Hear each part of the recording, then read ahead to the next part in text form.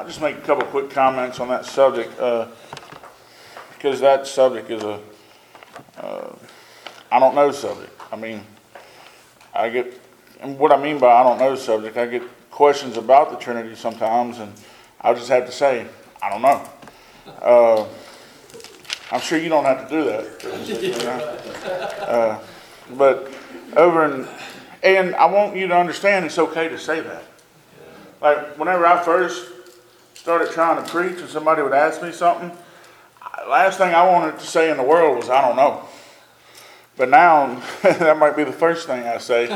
And then after I say, I don't know, I'll actually realize I know a little something about it, and I'll start showing them that. But over in 1 Timothy chapter 3, verse 16, it says, and without controversy. You know, if something's with controversy, it means you're arguing about it. It's not quite sure. But it says, and without controversy, meaning there's no argument about this. There's no way we can say we're not quite sure. This is him saying, we are sure of this. Look what he says, and without controversy, meaning we are sure of this. Great is the mystery of godliness. And whenever it says godliness there, it's not talking about us being godly. It's talking about actually God. Because look what it says here. Whenever it says great is the mystery, look what the subject under consideration is. God was manifest in the flesh. You know why you don't know and I don't know? Because it's a great mystery. This is something that's easy to be understood, that it's a great mystery. Great is the mystery of godliness. You know what a great mystery is? That when Jesus was on this earth, he was all God and all man. Blows my mind. God was manifest in the flesh as Jesus Christ. Justified in the Spirit. I believe Romans 1 will tell us that whenever he came out of the grave. That's whenever he was justified in the Spirit. Seen of angels. I'm going to tell you, one of the greatest sermons I've ever heard in my entire life was a 17-minute sermon by Brother Adam Green on the subject of seen of angels. And I'll just give you a little prelude to it. I've been looking for that sermon so long. I was there when he preached it, and they had recorded it, and now they've lost the recording. You know, it's like Sister Debbie Common says, the best ones are never recorded. And if they are, they're lost. And the whole premise of it was, understand the view of Jesus Christ, understand who Jesus Christ was from the perspective and view of angels, seen of angels. How here was Jesus Christ as a boy, right? Getting teased by other boys. Here's Jesus Christ as a baby having to depend upon his mama to change him and his mama to feed him. And mama would tell Jesus Christ to go wash the dishes. A mama would tell Jesus Christ to do this or that. And they're looking at this woman telling her child, God Almighty, what to do. Could you imagine the perspective of angels? Because the Bible says that he was in subject to his mama and daddy. Can you imagine? Because mama and daddies aren't always right, are they? And could you imagine whenever they told him to do something that was like, maybe they didn't have quite great judgment, and the perspective of the angels are sitting there like, they just got on to God. Or can you imagine? I mean, brothers and sisters, he's God in the flesh. Can you imagine that this one that they worshipped before there was a was? You understand that? Before there was dust on a hilltop, this one that they worshipped as God, now they're viewing him as a baby. And not only that, whenever he gets older and he starts to, or when he's 12 years old and he starts to preach in the synagogue and people are amazed, they're like, how does this boy know? And the angels are sitting there like, because he wrote it, you idiot. I mean, the scene of angels. Oh, can you imagine this? There's a song, it's a secular song, and I say secular religious song. I don't even know if that makes sense. It's on the radio, okay? And it's in the Christian category. But there's a phrase whenever it's talking about the death of Jesus Christ. And it says, on a hill that he created. Like, wow, huh? On a hill that he created. And think about this, the ones that he created. Brothers and sisters, there was people that he died for, that he chose before the foundation of the world, that put him to death. And can you imagine the scene of angels? I want you to understand, angels, they don't worship the Lord as their Redeemer. They worship the Lord as the King, their Creator, and they are the Lord's servants. We are His children, and He says go, and they go. There is no ifs, ands, or buts.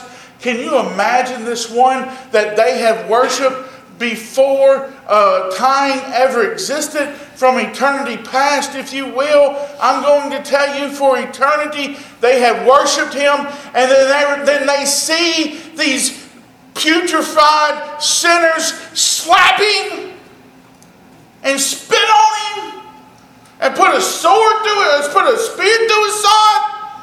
Scene of angels, brothers and sisters. I'm going to tell you, I want to see the Lord the way they seen the Lord. And can you imagine Gabriel sitting there, just let me at him. I'll take him out. Great is the mystery of godliness. I can't understand that. And whenever you talk about the Trinity, the best I got for you, Brother Alec, best I got. Over in Genesis 1:26, it says, when the Lord made man, it says, let us make, right? And our likeness and our image and our likeness, or our likeness, our image. I always get things like that turned backwards. But think about this. Father, Son, Holy Ghost, 3 in 1, right?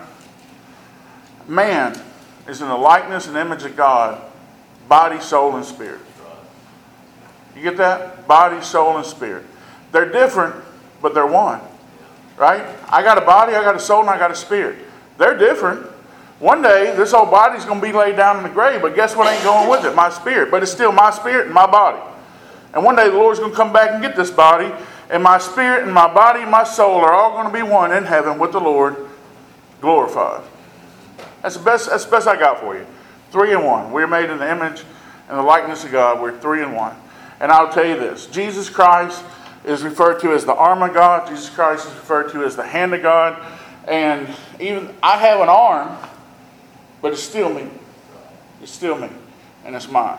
If you have your Bibles with you, we'll go with what's on my mind. Appreciate what you said, Brother Alec. Lord bless you with that. And I tell you, it's a hard subject to think about and meditate upon and try to teach. But if you have your Bibles with you, I'd like to turn over to 1 Chronicles chapter 11 this morning. See what time it is. My subject's on my mind this morning. Same thing I tried to look at Sunday morning, and it's still on my mind. And it's the word nevertheless. Nevertheless. And we're going to 1 Chronicles chapter 11, verse 5, just to define to you in a biblical way of what the word nevertheless means. Always remember this. If you're looking up what stuff means, or you're trying to get a definition or a belief system, always go to the Bible. The Bible is the best dictionary. The Bible is the best commentary on the Bible. But I'll tell you what the English and what the Greek and what the Hebrew says the definition nevertheless is, and then I'll just illustrate to you what it means. Okay? The word nevertheless basically means even though. Even though. That's what it means, even though.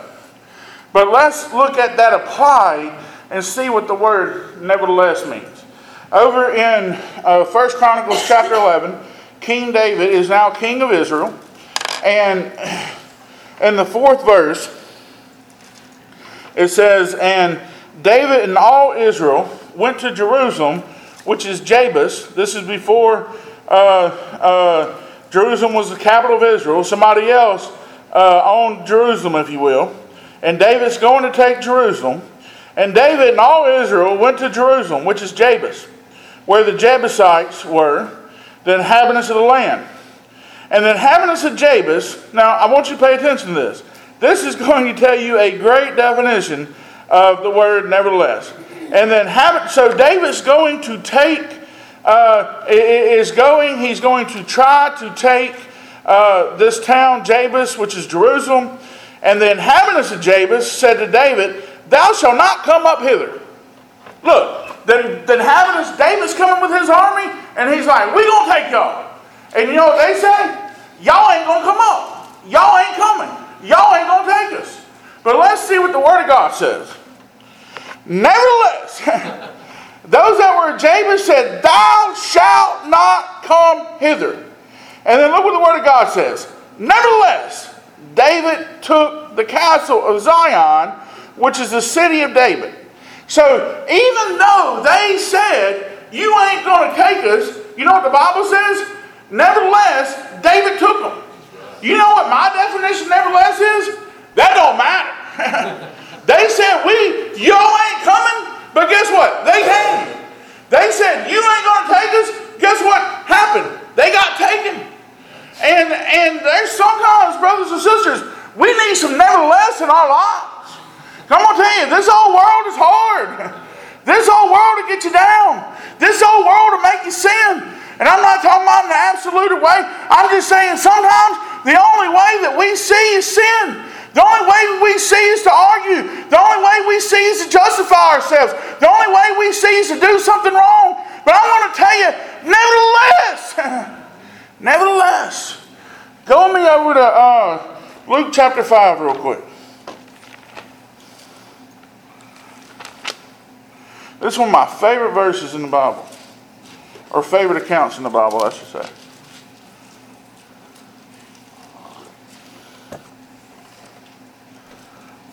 And it came to pass, Luke chapter 5. And it came to pass, as the people pressed upon him meaning Jesus, to hear the word of God, he stood by the lake of Gennesaret, and saw two ships standing by the lake. But the fishermen were gone out of them and were washing their nets. Okay, why do fishermen wash their nets? I was raised up by commercial fishermen. Whenever they're cleaning stuff up, you know what that means? They're finished. You're not going to clean stuff up to go fishing. You know, my daddy used to pick on me all the time. We'd be down in Grand Isle, Louisiana, which is my favorite place to go fishing. And he'd be like, come on, boy, let's get in the truck. I got the bait. Let's go. I said, Daddy, I got to get a shower. And he's like, why? You know, we about to go fishing. We're about to go use dead stuff as bait. You know, we about to go get stinky. So these brethren, the reason they were cleaning their nets or washing their nets, fishing time was over. It was time to go to the house. And I'm going to tell you, at work, one of the worst things I can hear at work, Brother Dusty, and I know you know this, is I'm finishing up that last chart, you know, and I'm like about to head out, about to hit that clock, and one of the doctors will say, oh, Mr. Danny, I need you to do something for me. I'm like, no! I'm going to tell you, whenever I think I'm done, whenever my nets are put up, so to speak, last thing in the world that I want to do is something else. Are y'all like that? To be honest with you, the last thing I want to do is my wife call me and say, hey, will you pick up some milk? I'm like, no, I do not want to go to Walmart. I want to go home. But y'all understand the point. You work all day, you work all night. You don't want to do nothing, right?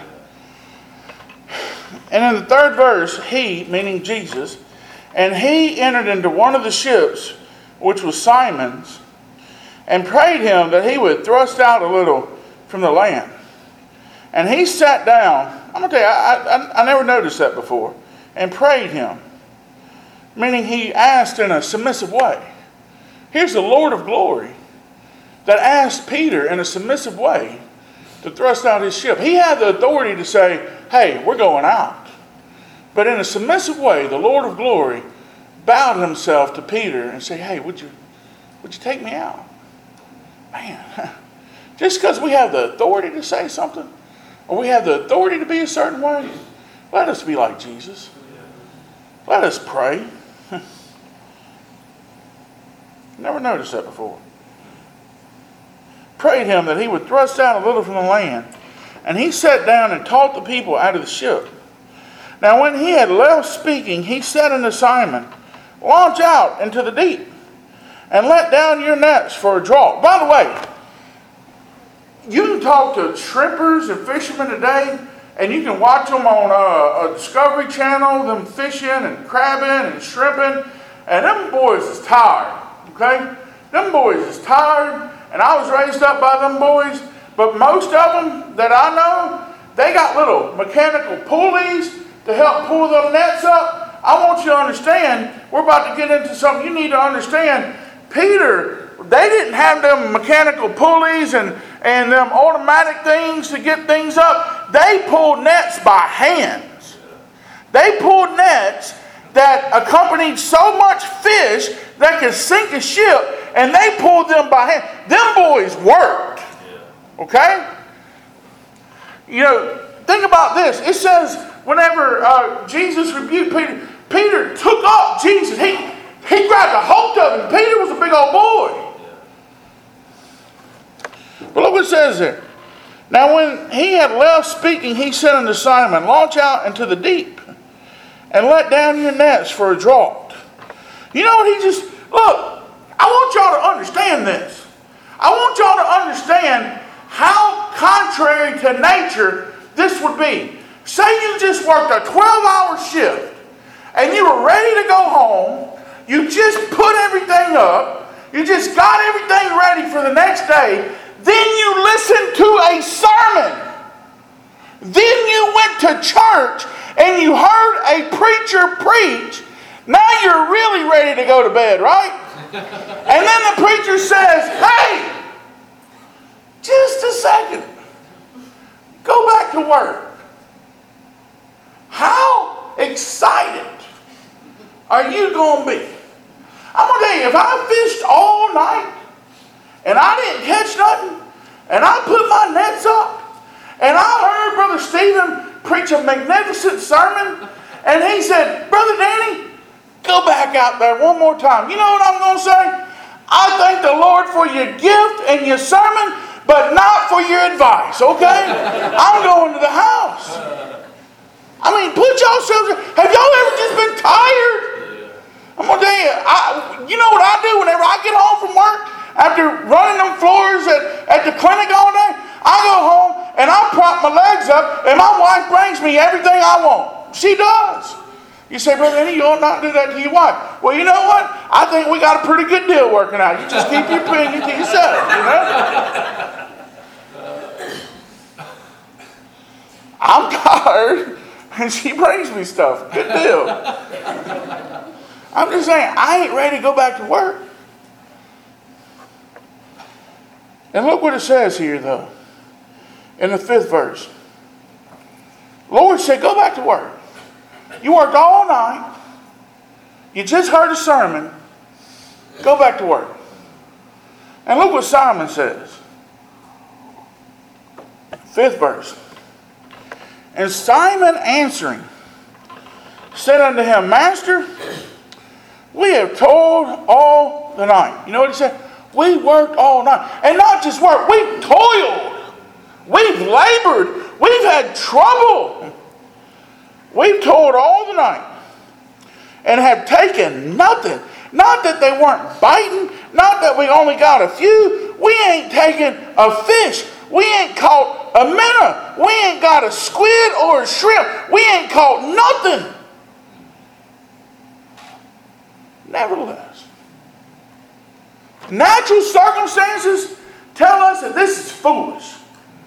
Natural circumstances tell me I've worked all night. I'm tired. I put my gear up. We didn't catch nothing. But you said to do something. Nevertheless, look what he says. Nevertheless, at thy word I will let down the net. Brothers and sisters, that's how I want to live my life. I'm going to tell you, if Brother Alec comes to me and he's never done this, never have. I love Brother Alec. First time I met him, he ironed my shirt, Brother Stephen. Love me some Alec Cook. But if Brother Alec came to me and just lashed out to me, even though everything in our nature, everything in our society says that if I don't lash back, I'm a weak man, I'm a pushover, even though everything about my nature tells me to lash out, the Word of God says avenge not yourself. The Word of God says to pray for him.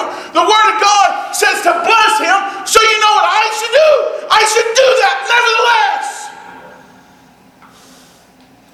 Even though we feel like there's no hope in this world, even though we get depressed, even though we feel like reading the Word of God or coming to church is not going to give us rest. You know what Jesus says?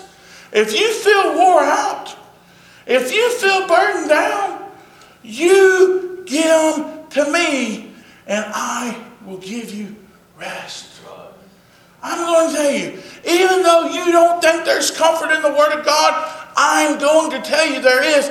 Nevertheless, I don't care. Brothers and sisters, whenever I was called to preach, people looked at me and said, "Who are you?" First person I ever told that I was called to preach said, "You're not called to preach.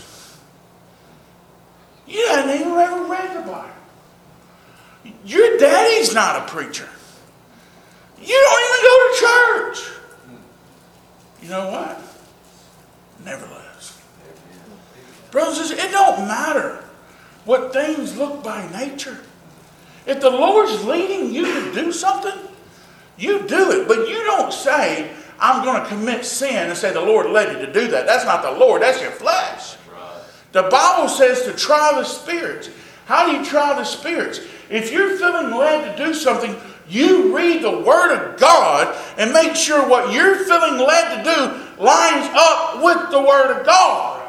I'm going to tell you, if my wife makes me mad, leading her is not being led by the Spirit. Being long-suffering and loving to her is being led by the Spirit. I'm going to tell you, there's a reason. Well, I won't get into all that.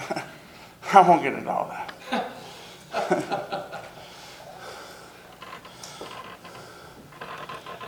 But look what happened. Whenever, you see, everything looked like, yeah, I ain't going to do this. Yeah, I ain't going back to work.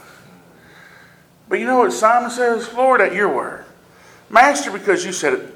Oh man, I want some nevertheless in my life. And look what happened whenever he obeyed God and said, "Nevertheless. Nevertheless, at thy word," 5th verse, "nevertheless, at thy word, I will let down the net." And when they had this done, they enclosed a great multitude of fishes, and their net brake. And they beckoned unto their partners, which were in the other ship, that they should come and help them. And they came and filled both the ships, so that they began to sink. I'm going to tell you, they fished all night long, didn't catch a thing, but whenever they obeyed the word of Jesus, they got 2 ships. They got so many fish that 2 ships are about to sink. I want you to understand, they obeyed the word of God and they seen a miracle in their life. Right.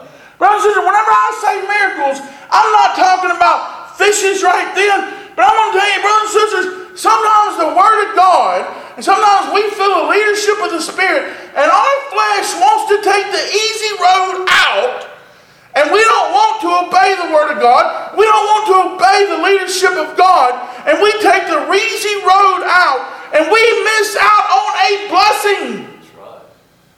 And it can be just as simple. I remember one night I had worked a 12-hour shift, and we had a couple codes that night in the ICU, so I had to stay over charting, and so I think I worked like 15, 16 hours, and then I drove home, which was an hour away, and I had to turn right back around and work another 12-hour shift, so I was only going to get like 4 hours of sleep, and I was wore out, and I had a regimen of reading the Bible whenever I got home before I went to sleep, and I remember I was just so wore out. And I said, I'm not going to read the Bible today, and I'm going to tell you, routines are hard to get into, but they're easy to break. You know the hardest Sunday to miss? That first one. You know the easiest one to miss? The second, and the third, and the fourth. You know the hardest time to quit praying at night or quit praying in the morning, whatever your routine is? The first one. But I'm going to tell you, you quit praying that first one, that first night, the second night's easier, the third night, the fourth night. I'm going to tell you, we need to try to keep our routines. Don't be legalistic with it like you're going to hell if you don't do it. I'm going to tell you what, we should try to keep our godly routines. Amen? I mean, don't we wake up enough time in the day to brush our teeth? Don't we wake up enough time in the day saying, hey, if I wake up at this time, I can jump in the shower, get dressed, drink my coffee and everything, and be to work at this time? Why can't we do the Word of God or praying or meditating the same way?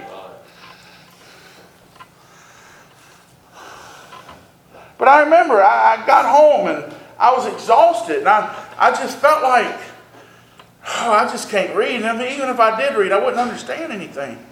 And I'm going to tell you, my next chapter to read was Isaiah 12. And I lay down and I tried to close my eyes.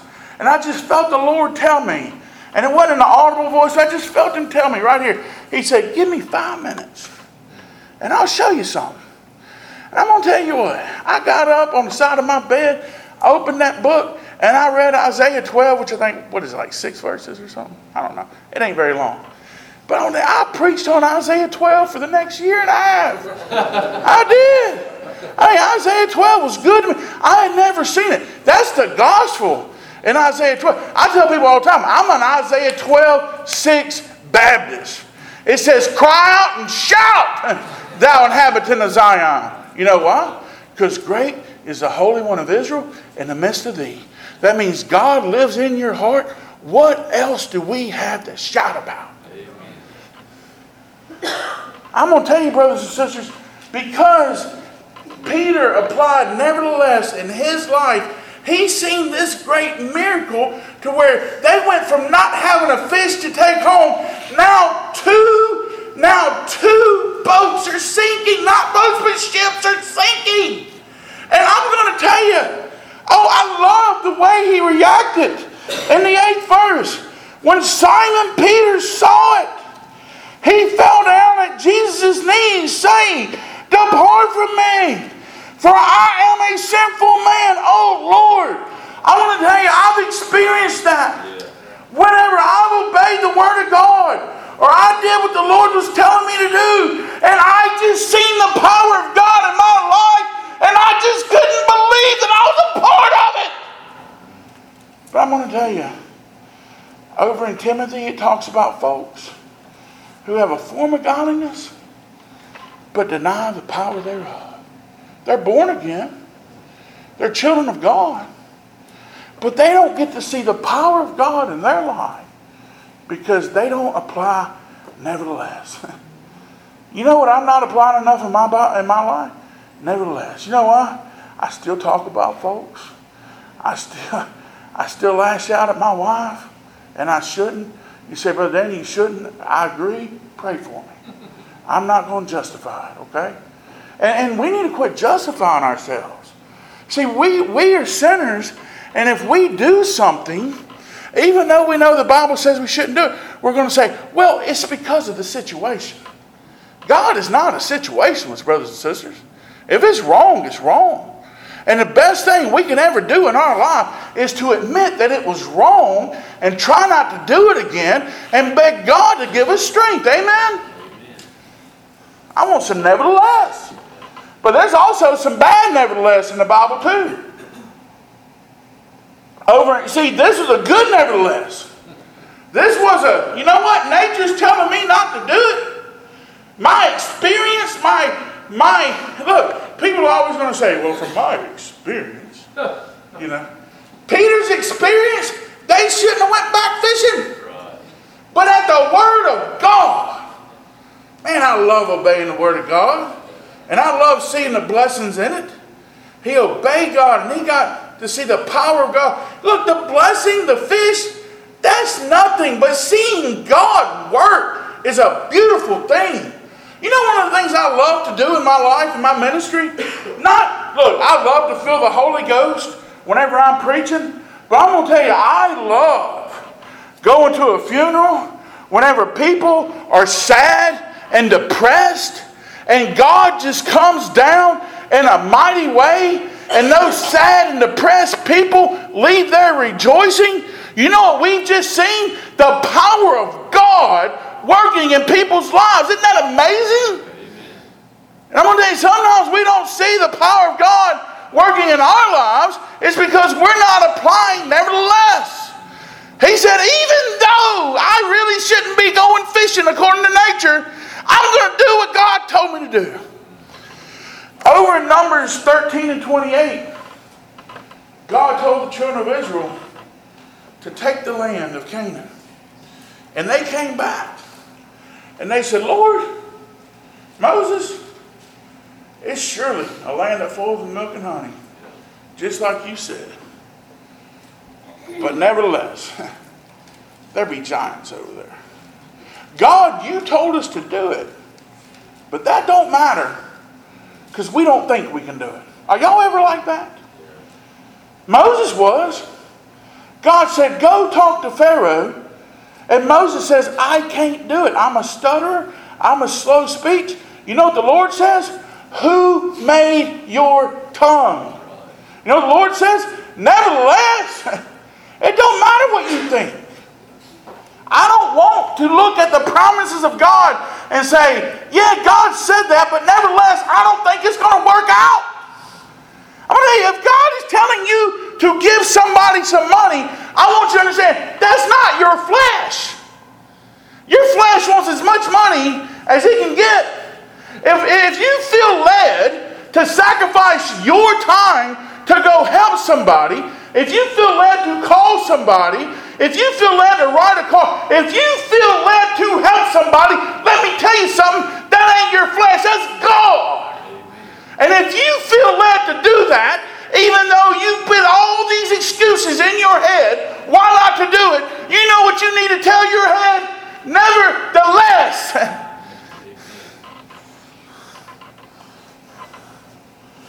Go with me over to, start wrapping it up. We got 2 more verses to hit.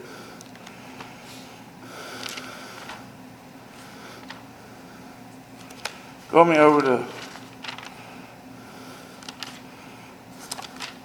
2 Timothy real quick. Chapter 1.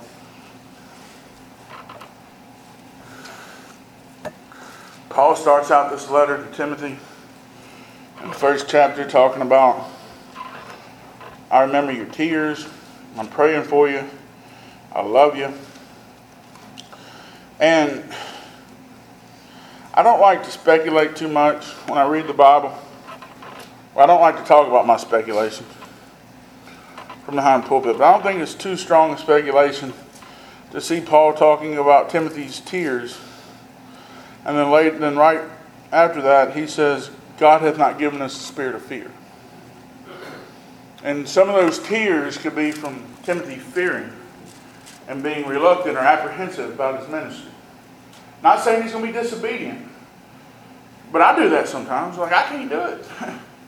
I can't do it. There's sometimes there's just tasks on your plate. You're like, Lord, I can't do this. I don't know how I'm going to do it. And I'll just be transparent with you. One of those things is trying to comfort people. Whenever people you love so much that God has given you a charge, given you a burden to love and to try to nourish and take care of, whenever they are going through stuff and they're mourning, and you just want to comfort them, but you know you can't do it. I'm going to tell you what I mean by you can't do it. You can't do it of yourselves. You just got to beg God for the power and just try to be there and be with them and wrap them up in love. And fill them up with fried chicken and gravy if you can.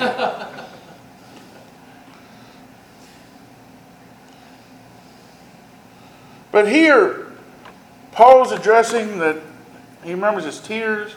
He's telling him God has not given us a spirit of fear.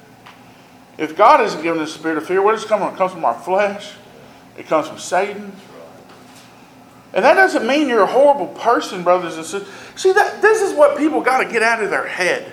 This is the reason that we justify our sins so much. You see, brothers and sisters, we're all prideful. We are all so prideful. But a lot, especially old Baptists, we don't want to admit that because we've been so taught how horrible pride is, which it is, but we all have it. And if you act like you ain't got it, you're going to give in to it. If you think something doesn't exist, you're not going to fight against it. And a lot of times the reason we're so sensitive in life is because we're being prideful. That little comment shouldn't have got us like that. But we have this high view of ourselves. How could somebody not view me as the perfect Almighty and actually say that I have a fault in life? Well, the preacher tells you you're totally depraved and you're born in sin, and from nature you're a child of wrath, and you amen him. But whenever we get to specific sins, we don't want to admit any. Amen? I struggle with pride. I struggle with thinking of myself more than I ought to, and so do you. And I'm going to tell you, you're going to be a better battler of it whenever you admit it. Because I'm going to tell you, the people that you think are the most humble, those are the people who think they're prideful, and they try to fight that pride so they stand on it, and they look humble. And by the way, your sins in life do not define you. If you messed up one time, you're not a fornicator if you repented. You messed up one time, you got drunk, you're not a drunkard if you repented. If you were drunk for 5 years and you repented of that, you're not a drunkard anymore. Your sins do not define you.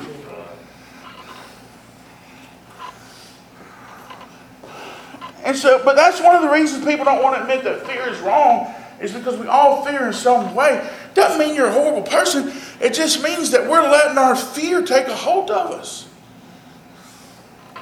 And we need to give it to the Lord. And you know what? When it comes back, give it back to the Lord. And when it comes back, give it back to the Lord. Guess what? I haven't just went on one diet in my life. I went on thousands of diets in my life, right? But look what it says here.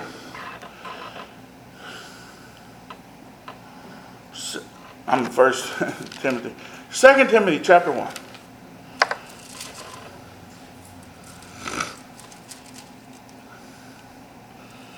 8th verse. Right after he told Timothy that God has not given us the spirit of fear, but of power. Amen. Do you realize that the Trinity lives in you? Romans 8 says the Spirit of God lives in you. Titus 3 says the Holy Ghost lives in you. Colossians 1 tells us that Christ in you, the hope of glory. The Trinity lives in you. He has not given us a spirit of fear, but of power. You have the power of God. You're able to talk to Jehovah. Wow.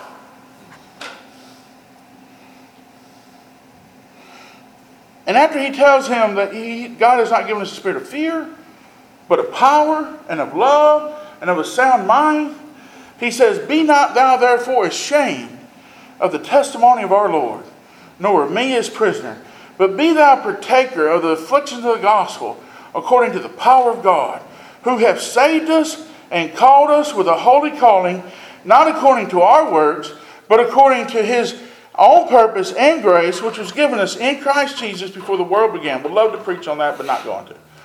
"But is now made manifest by the appearing of our Savior Jesus Christ, who hath abolished death, and hath brought life and immortality to light through the gospel." What does the gospel do? It doesn't bring life and immortality to you. It just brings it to light, meaning it shows you that you have it.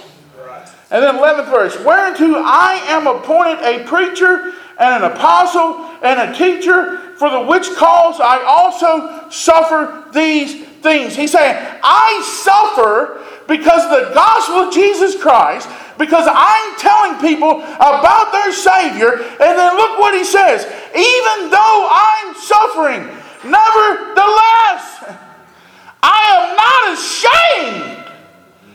You know why? "For I know, because I know whom I have believed, and I am persuaded that he is able to keep that which I have committed unto him against that day." What does that mean? He says, the reason I'm not ashamed, because I know whom I believe. I believe in Jesus. And he says, and I am persuaded that he is able to keep that which I've committed unto him. What had Paul committed about Jesus Christ? What has he said about Jesus? He has said that Jesus was his Savior, therefore he wasn't ashamed. You know what he also taught about Jesus? Jesus is our peace. Jesus is our comfort. Jesus is our joy. Jesus is our rest. Brothers and sisters, I'm looking at people that I have no doubt in my mind that you believe that you're going to go to heaven because of what Jesus did for you. Amen? You believe in Jesus as your Savior. But I'm going to tell you, I don't want you to be ashamed. I want you to understand you have committed to Him that He is your rest, He is your comfort, He is your joy, and He is your peace, and you need to act like it. Even though you suffer things in this world, even though you suffer grief, even though you suffer down days, even though you suffer people picking on you, even though you suffer church members talking about you, even though you suffer having your feelings hurt, even though you suffer with depression, even though you suffer with anxiety, I'm going to tell you, nevertheless, I know who I believe. I'm going to tell you what, He's my comforter. He's my hope. And He's my joy. Right. And you know what? I'm going to stay in the Word of God so I can remember to act like it. Y'all know whenever depression overcomes me the most, I can't talk about your depression. All I know is about mine, okay? I ain't going to talk about everybody else. You know whenever it grabs a hold of me? Whenever I ain't in my Word. Y'all know when anxiety has my mind going crazy?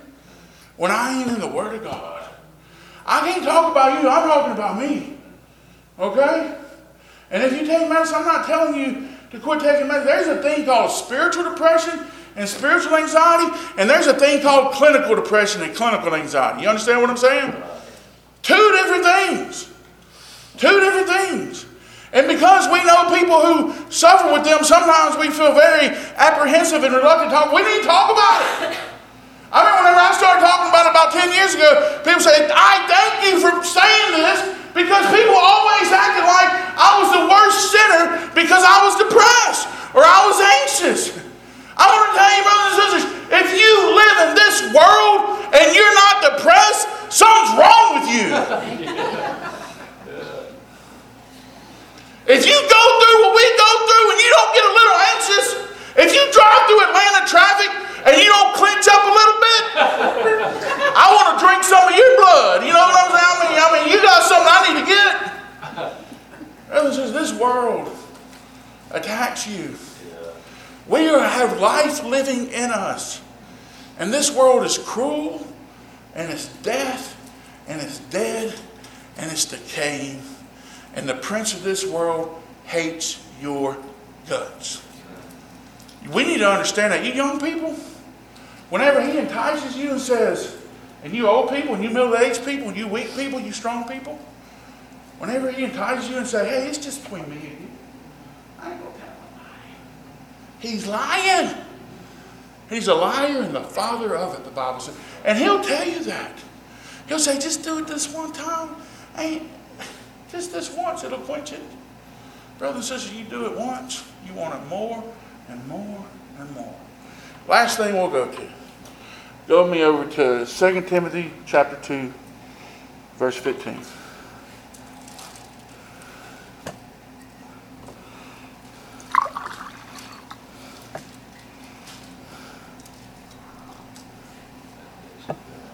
Amen. Paul says, study to shew thyself approved unto God, a workman that needeth not to be ashamed, rightly dividing the word of truth.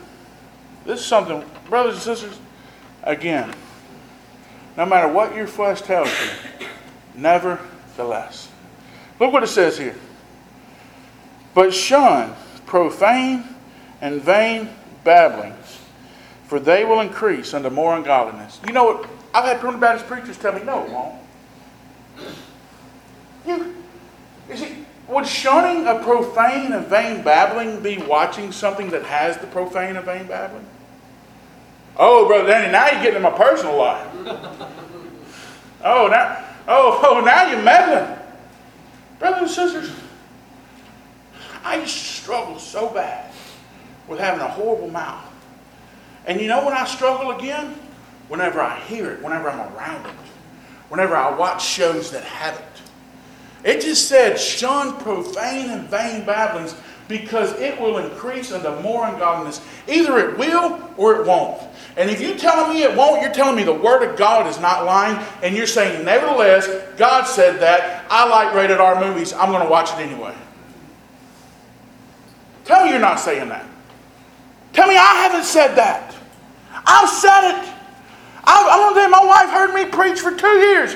Don't watch rated R movies. Don't watch rated R movies. Don't watch it. And then there was this movie that I really wanted to watch. It was about a really good story. And I said, let's watch it. And she said, it's rated R. I'm like, yeah, but it's a really good story. And we watched it. And I was so happy and rejoiced that we watched it. Is that what happened? No, I was smote in my very soul. Because God said, don't. And I said, nevertheless. And I got a little further away from God in my spiritual experience. Does that make sense? Well, look what it says here. And their word will eat, as doth the canker, of whom is Hymenaeus and Philetus. 18th verse. Who concerning the truth have erred. You know the Bible says there's no new thing under the sun? You know what? Back in the 80s and 90s, they had this new heresy out. This new doctrine. You know what it was called? To scare everybody into heaven? Left Behind. Left Behind series. Y'all remember that? That ain't new. That's 2,000 years old. Look at it. Look what it says here. Who concerning the truth, 18th verse.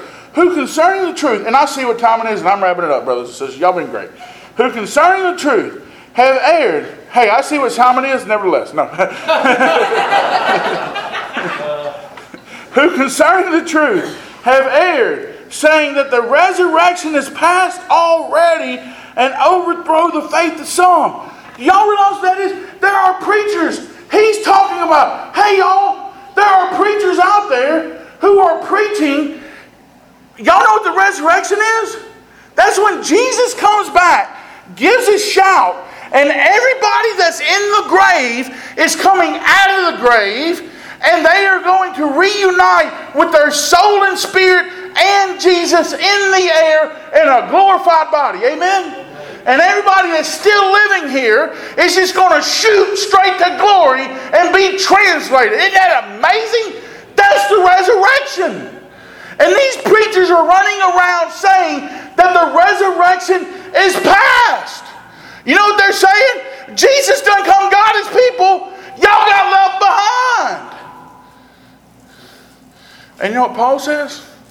There are actually God's people who are believing that. And their faith is overthrown. And they don't believe that they're going to heaven. And Paul is saying they don't believe they're going to heaven. Paul's saying they believe that they are not part of the chosen. They believe they're going to hell. You know what Paul says right after that? Nevertheless. That don't matter. Brothers and sisters, what you and I believe about the Lord matters a lot in how we feel and our peace and our comfort and our joy and our way of walk. Amen?